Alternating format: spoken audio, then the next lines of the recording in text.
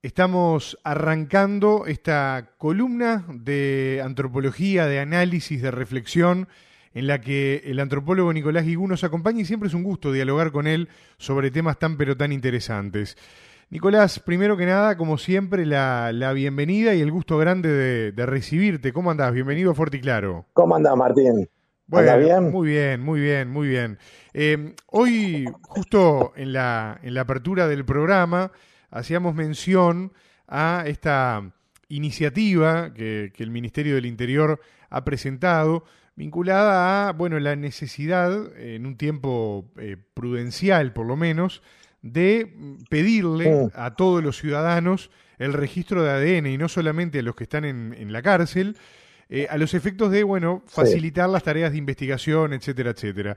Y yo planteaba algunas preguntas que a mí me parecen interesantes y que las quiero compartir contigo también, porque el tema de hoy, sí, hablando de la libertad y de la seguridad y de los límites de la libertad que vos planteabas, viene muy bien con este tema que yo planteaba, ¿no? Yo decía, bueno, entre algunas preguntas que aparecen, ¿no? Uno está dispuesto en un proceso eh, donde se supone que vivimos en un país garantista de determinadas libertades y tenemos un gobierno que sí. exalta determinadas libertades, a pasar por un proceso de obligar a las personas a aportar su información de ADN. ¿Quién va a custodiar, ¿no? esa información que es tan sensible y tan importante? Y tal vez la pregunta más jugosa de todas, ¿no? Y ahí te dejo hablar a vos. Eh, ¿Hasta qué punto estamos dispuestos a ceder nuestra libertad en pos de una mayor seguridad de la que ya tenemos, Nicolás? Por dónde te parece Sí, entrarle a un bueno, tema la tan... eterna pregunta que he planteado varias veces en esta columna y que la vuelvo a reiterar hoy, que es una vieja pregunta de que tiene que ver con, obviamente, las reflexiones sobre el poder en el marco del pensamiento occidental, que es ¿quién vigila a los vigilantes? Es siempre la misma pregunta. Entonces, digamos, cuando se genera todo un sistema de control, muy interesante, por ejemplo, Martín, el desarrollo de los drones en China en este momento, ¿sí? Sí. Que muchos de ellos tienen formas de animales, de palomas, de otros, de pájaros y demás, y lo que hacen es vigilar a los ciudadanos permanentemente. Todo el tema de reconocimiento, las máscaras de reconocimiento facial, que son cada vez más comunes. Es decir, algo que podría ser utilizado en un espacio acotado o en una situación limitada, pasa a ser utilizado normalmente, ser una práctica normal de control sobre los ciudadanos. Y bueno, eso es muy complejo porque los estados no son transparentes, claramente, e inclusive no son transparentes en el cuidado de la información de los propios ciudadanos. Fíjate qué interesante, Martín, que hace años se supo que la Policía Federal brasileña enviaba todos los datos de los ciudadanos brasileños al FBI. No Claro. sé qué pasó con eso, supongo que no habrá cambiado. No creo que sea muy distinto en el caso de otros países, incluidos el nuestro. Es decir, cuáles son las garantías que tenemos como ciudadanos de el resguardo de nuestros datos, de nuestra intimidad y del espacio de lo privado que le costó a la humanidad muchísimo conquistarlo.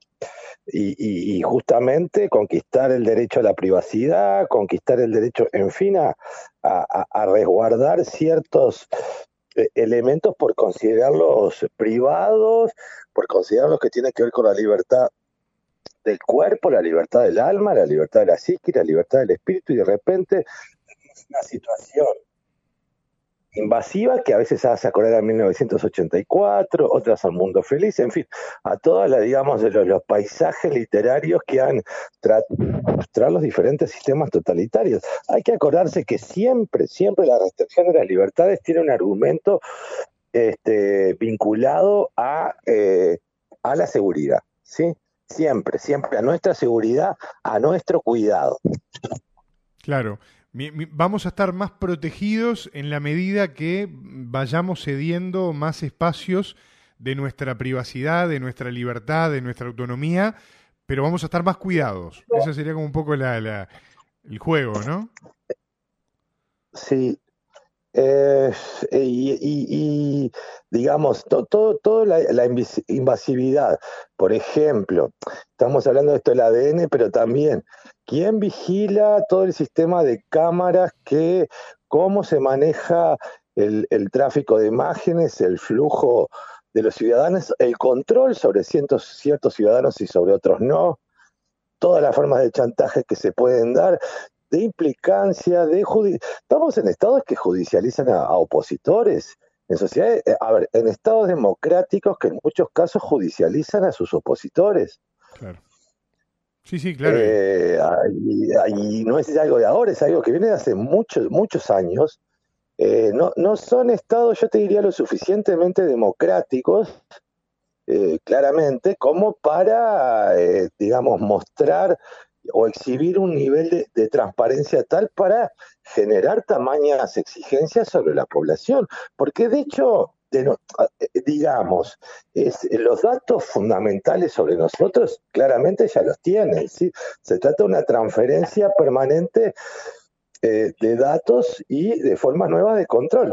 Ahora, también hay otro aspecto, que el ADN, por ejemplo, digamos, cómo lo están solicitando y demás, vendría a ser como una suerte de cédula de identidad del siglo XXI también. Claro. Es decir, que toda aquella, digamos, bueno, toda la constitución de la documentación a través de la huella digital, el avance que significó encontrar todos los elementos que guardan las huellas digitales, el avance en el sentido de clasificación, ¿sí? Y de búsquedas frente a eventuales delitos u otras situaciones. Y también, bueno, la temática del ADN y de otros elementos que van a surgir, van a constituir, digamos, una nueva forma de identidad del siglo XXI.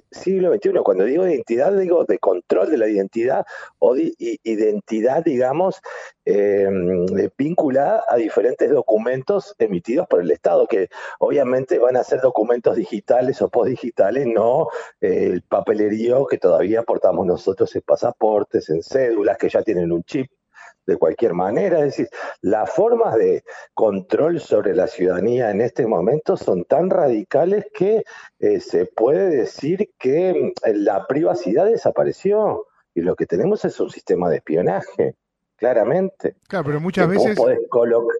muchas veces un Sí. sistema de espionaje además que cuenta con el aval de las propias personas, ¿no? Porque uno entrega información de manera Claro, pero de voluntaria. cualquier manera, Sí, esto es complejo, porque por una parte es cierto, por ejemplo, que la utilización de cámaras disuade en cierto sentido a los delincuentes a cometer delitos, ¿sí? sí. Eso es cierto y está, Sí, está comprobado. digamos, Sí, en sí. las áreas más complejas de las diferentes ciudades ha dado buenos resultados en ese sentido. Ahora, en otro sentido también significa el control sobre la ciudadanía, que puede tener diferentes motivos, porque, a ver, si estamos en un estado transparente, con corrupción cero y con posibilidad de mostrarse plenamente en todas sus dimensiones a la ciudadanía, y es más, ser controlado por la propia ciudadanía, que los mecanismos, por ejemplo, de fiscalización que tenemos nosotros como ciudadanos son muy reducidos. Bueno, obviamente cada 4 años votamos y esa es una manera de decir si estamos de acuerdo o no con algo,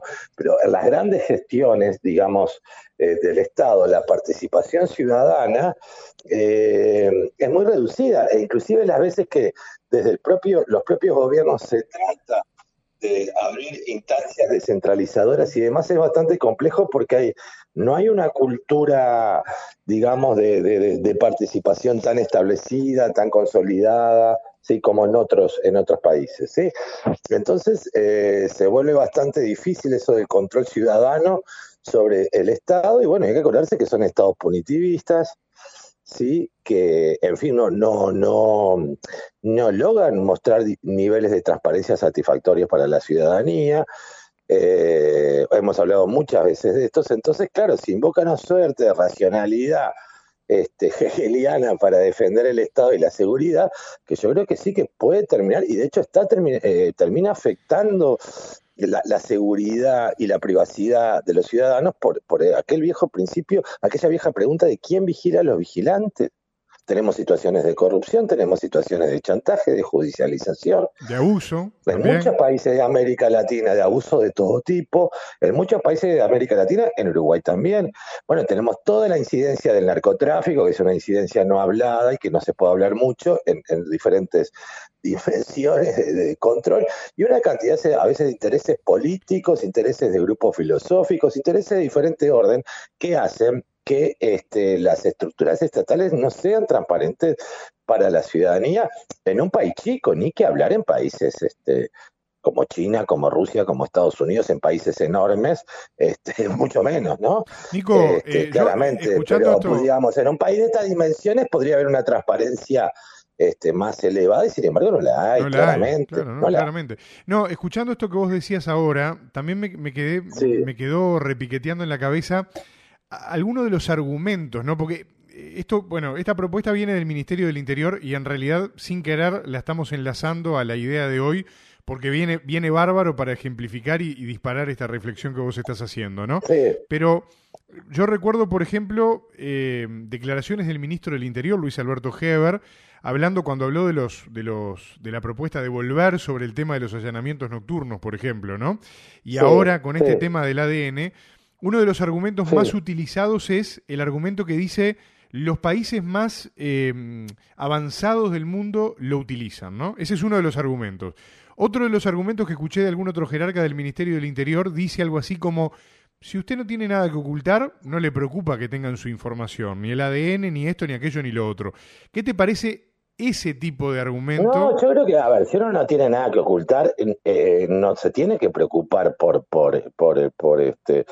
dar información. El problema es Sí, va más que vos allá, estás en claro. estructuras que no son transparentes, que pueden, o por ejemplo, la transparencia financiera es ideal.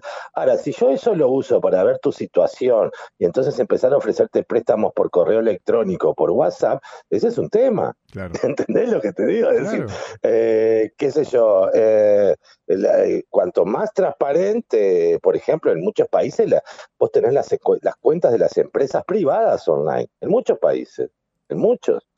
No latinoamericanos, obviamente. Pero ¿qué pasa? Eso exige también todo un nivel de responsabilidad. Te pongo el caso de la BBC, para hablar un poco de Sí, periodismo, ¿no? a Que ver. ha ganado su prestigio a nivel mundial porque fue tradicionalmente se ha caracterizado por decir, digamos, generar versiones lo más próximas a la verdad o a la verdad propiamente dicha en términos periodísticos, sociales y demás, y eso le ha ganado mucho prestigio, porque cuando ha tenido que criticar al gobierno británico, por ejemplo, o ha tenido que dar noticias que no han sido adecuadas para el gobierno británico, siempre lo hizo. Bueno, hasta que hubo una de las tantas guerras en el cercano oriente y en fin, creo que fue después del atentado de las Torres Gemelas o alguna otra situación de ese orden, que empiezan a emitir noticias falsas, ¿no? Y que dicen, o sea, inclusive hay una aclaración cuando empieza esta campaña de emisión de noticias falsas, que estas noticias pueden generarse en función de determinadas estrategias de guerra. Porque el Reino Unido estaba en guerra, estaba como parte de esa alianza, y bueno, y anda por ahí hasta que llega un momento que se genera tal malestar. La propia BBC, que terminada la guerra piden disculpas y dicen que fueron presionados, y bueno, en fin, una cantidad de situaciones que fueron muy complejas para ese momento, ¿sí? Entonces, ¿qué pasa? Bueno, ahí vos decís, bueno, pero estos periodistas son realmente serios porque, a ver, tuvieron que transitar por una situación compleja, termina esa situación y tienen la capacidad y la valentía de decir, nos pasó esto, ¿sí? Y eso es una acción performática que trata de mostrar justamente la transparencia. Pero no estamos en esas situaciones, Martín, no estamos en esas situaciones. Entonces, vuelvo a la misma pregunta: ¿quién vigila a los vigilantes? Es decir, ¿quién te asegura a vos que esos datos no pueden ir para un lado, para el otro, ser utilizados de diferentes maneras en un mundo cada vez más corporativo, más opacos, y que las mafias de diferente orden y calibre tienen cada vez más poder? Claro. Vos podés llamarle mafia a un clan familiar que se dedica a secuestrar gente, o a organizaciones que son mucho más complejas y que son las organizaciones del siglo XXI, que muchas son de carácter mafioso. y bueno, y muchas habitan espacios del Estado. Entonces es muy complejo, ya te digo, salvo, digamos, estados que pudiesen demostrar una transparencia absoluta, que no hubiese incidencia de ningún corporativismo en sus estructuras y demás. Bueno, pero eso no son los estados latinoamericanos, no es el estado uruguayo tampoco. Claramente. A ver, eh, y vos sabés, Martín, que yo diciendo estas cosas, inclusive en una democracia liberal, me genera una cantidad de problemas. Sin duda, sin duda. Como me lo Bueno, genera a mí. y eso es una constante porque trato de decir lo que pienso en los medios. Entonces ahí uno dice, bueno, a ver, sí, estoy de acuerdo, pero entonces, a ver, ¿por qué me estás presionando a mí así o haciéndome tal cosa o tal otra? Y tiene que ver con el ejercicio de la libertad. Por eso te digo, salvo que haya niveles transparentes y se pueda dar realmente un rendimiento de una rendición de cuentas, perdón, de los diferentes organismos del Estado, e inclusive de espacios privados y demás, yo creo que es un área muy delicada que los demócratas tienen que estar muy encima de estos temas para defender esos espacios, tanto el espacio público como el espacio privado. A veces vas a una plaza, tenés una reunión con una cantidad de amigos o amigas, o te encontrás con tu pareja, o tenés una reunión con la que hay gente que jugás al fútbol, yo qué sé. De repente te enterás que en tal cámara te dicen, sí, hoy, o vas a un centro de estudio y te dice alguien, qué linda la camisa nueva que tenés, y cómo sabes, no, porque te vi por la cámara, ¿cómo? Claro. Está mirando, o sea, ¿entendés? Ni siquiera, o sea, no tenemos protocolos de observación. Claro. Mirá qué nivel de barbarie. O sea, seguimos siendo un poco la tierra purpúrea. O sea, qué nivel de barbarie, no tenemos protocolos de observación, no está muy claro quién observa, ¿sí? Ni a dónde van los datos. Claro. Eso es lo que está pasando ahora. Entonces, frente a esa situación, que inclusive, a ver, puede ser un problema de comunicación, puede ser que se encuentre todo, esté todo muy claro, aunque no sé que no, y que no se logre comunicar de manera adecuada. Yo por ahora te diría que no es claro y que no es un espacio transparente, como tampoco son transparentes, digamos, todas aquellas nuevas formas de criminalidad que se están constituyendo en el siglo XXI. Sin duda. Muy alojadas en el ciberespacio, que va desde la criminalidad intelectual, de alguien que qué sé yo, ponele, estamos hablando de algo acá en la radio, y yo te digo, sí, ¿te acordás? Está el libro que usé el montaje y no sé qué, y los dibujos míos y la escritura, y sale algún libro que dice algo parecido porque escuchó la columna de Martín y Nicolás, cosa que muy uruguaya, hasta situaciones muchísimo más graves, que transcurren en la virtualidad más plena. Entonces también, por una parte, uno entiende que el Estado trate de modernizarse en la construcción de una identidad a controlar, ¿sí? A través de diferentes elementos que antes no tenía, como el ADN y otros también, ¿no? Que va adquiriendo gradualmente y que tienen que ver con todo este salto tecnológico y también con estas nuevas formas de controlar. Pero también uno tiene que preguntarse, bueno, a ver, yo puedo entender en que China popular, que no es un país democrático, tenga palomas, tenga drones con formas de paloma que inocentemente se llegan a una plaza y escuchan y filman lo que dicen sus ciudadanos. Bueno, pero ahí no estoy en un estado no democrático. Ahora, resulta que muchas tecnologías de control que se utilizan en China popular terminan siendo utilizadas por democracias liberales. ¿Sí? Entonces uno se pregunta, bueno, a ver, ¿tenderemos a un formato de control como el de China popular? Me pregunto. Ahora, digamos, los que vivimos en países democráticos, nosotros queremos un control como el que ejerce China popular sobre sus ciudadanos. Yo no querría eso, francamente. Nicolás, para mí ni para nadie. Desde que el mundo es mundo, está claro que hay determinadas cuestiones que pasan por encima de la gente, y la mayoría de los pueblos, no estoy hablando del Uruguay en general, estoy hablando en general, muchas veces desconocen u omiten, ¿no? O no toman determinada cabal conciencia de lo que está ocurriendo con determinada cuestión. Ahora, a mí me da la impresión que en el momento en el que estamos actualmente, eso se ha tendido a agravar mucho más por la sobreinformación, por el desarrollo de las nuevas tecnologías, porque no sabemos qué hacer con las nuevas tecnologías. Como vos decías recién, no hay protocolos, pero no hay protocolos muchas veces ni a nivel familiar, ¿no? Y entonces estamos como en una suerte de locura colectiva, ¿no? Sí, pero aparte, a ver, hay una cantidad de información, porque estamos hablando del ADN y de la policía, o en todo caso de estructuras estatales, pero los que acumulan mayor información sobre los ciudadanos del mundo no son los estados en este momento. Eso es lo que hay que tener claro. Son empresas privadas que son las que dirigen esta revolución tecnocomunicacional. ¿Sí? Claro, Que son claro. todas las empresas que vos y yo utilizamos y aparte, a ver, Martín, no tenemos otra posibilidad que utilizarlas para nuestro trabajo, para nuestra recreación, para, en fin, para hacer radio, para Totalmente, hacer televisión, para lo que se te ocurra. Es totalmente. decir, no tenemos posibilidad de escapar de eso. Entonces, ¿qué pasa? Esas empresas que no son empresas del Estado y que inclusive te digo más, y ya lo hemos hablado también, el Estado tiene, a ver, problemas muy serios en su control, muy serios, severos, ¿sí? Esas son las que acumulan mayor cantidad de datos sobre nosotros y nosotros no tenemos ningún control sobre eso. Y aparte, es cierto, nosotros firmamos permanentemente contratos cediéndoles todo, todo lo que hacemos, todo lo que ellos pueden hacer con nuestros datos, pero Claro. nosotros lo hacemos permanentemente, pero permanentemente, porque aparte te lo exigen las plataformas, te lo exigen las aplicaciones, tampoco es, pero bueno, vos asumís que o sea, vos cedés la privacidad de tus datos permanentemente, vos, yo, todos los ciudadanos del mundo. Y bueno, y esos datos se venden. Y eso da muchísimo dinero y es lo que yo hablaba la otra vez de pluralidad virtual, es justamente esa situación. Ahora, ¿qué están haciendo los estados en relación a esta situación? Muy poco, porque son estados que surgieron en otra época y tienen estructuras que se van adaptando gradualmente a una revolución que los sobrepasa claramente en todas las dimensiones, en todas las situaciones, en todos los ejes que va diseñando casi diariamente. ¿Sí? Y eso hace que haya un retraso importante en la regulación, o tal vez, bueno, pensar, bueno, cómo se protege la privacidad de los ciudadanos.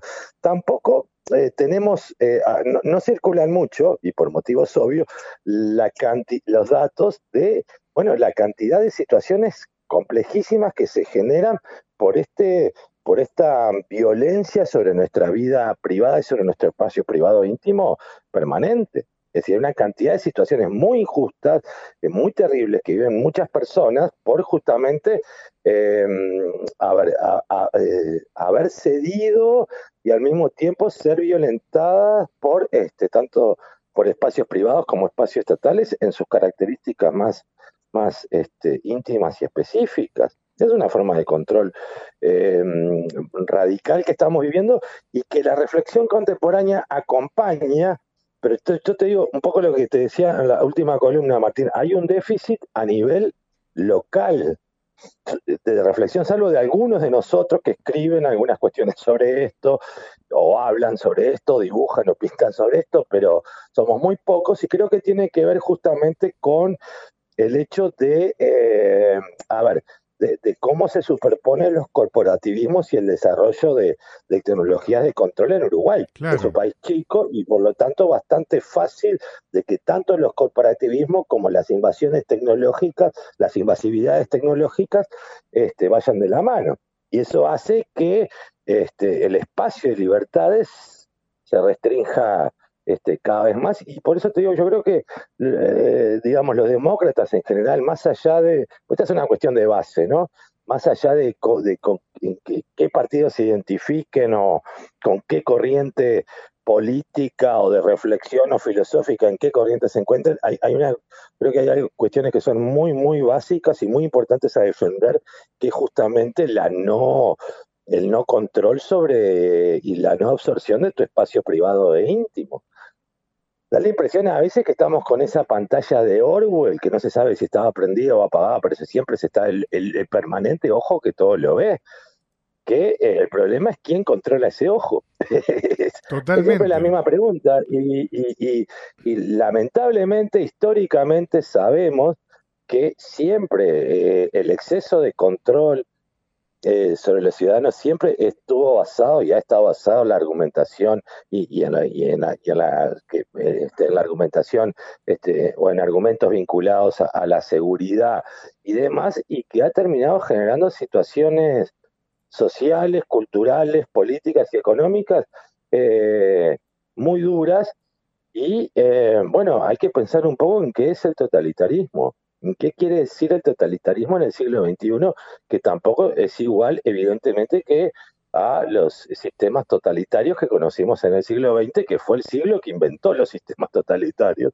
Justamente, bueno, ahora estamos como una suerte de reactualización en medio de la revolución tecnocomunicacional, preguntándonos, bueno, ¿cuáles son los espacios privados? ¿Cuáles son los espacios íntimos? Si me voy a tomar un café a la Plaza Matriz, ¿sí? Con Martín para discutir la próxima columna, ¿por qué me tienen que estar viendo 35 personas por cámara o no sé cuántas? Claro. Pregunto. Totalmente. Pregunto, digo, ¿por qué? O sea, tendría yo derecho a pedir, miren, señor, no es que no me molesta, pero no tengo ganas que me estén mirando porque, no sé, me siento incómodo, no me gusta la camisa que me puse, qué sé yo. Claro. ¿Entendés? ¿Qué libertad? Claro, ¿qué libertad tengo yo para negar mi imagen cuando dicen, no, en realidad no es con usted, señor, estamos controlando que no haya robos, pero ayer lo que sí vimos es que se compró un reloj nuevo, vale, va, sí, claro. Y ahí, ¿entendés? claro, sí. O sea, es una forma muy sutil de decirte, miren que lo estamos mirando. Sí, claro. Claro. No es con usted, pero lo estamos mirando. Ya sé. Claramente. Nicolás, yo te quiero agradecer muchísimo este rato. La verdad que siempre nos disparás el pensamiento y me parece que hoy más que nunca era una tarde para pensar, no solo porque hace frío, sino porque realmente el tema acompaña y sin querer pudimos enganchar una cosa con otra y realmente este tipo de espacios creo que enriquecen la radio, que enriquecen la comunicación y que permiten entre todos poder sacar conclusiones del momento que estamos viviendo. Sí. Y también creo, Martín, que hay que lo hemos hablado muchas veces también, que hay que recuperar la posibilidad del diálogo y que son espacios donde se construye mucho pensamiento, ¿no? Se construye mucho pensamiento, interviene mucha gente. Está bueno. Es volver un poco al ágora también en medio de esta pandemia. En el medio de esta pandemia. Nico, te mando el abrazo fuerte y claro de siempre y la seguimos en unos días, ¿eh? Un abrazo grande, Martín, nos estamos viendo. Chao.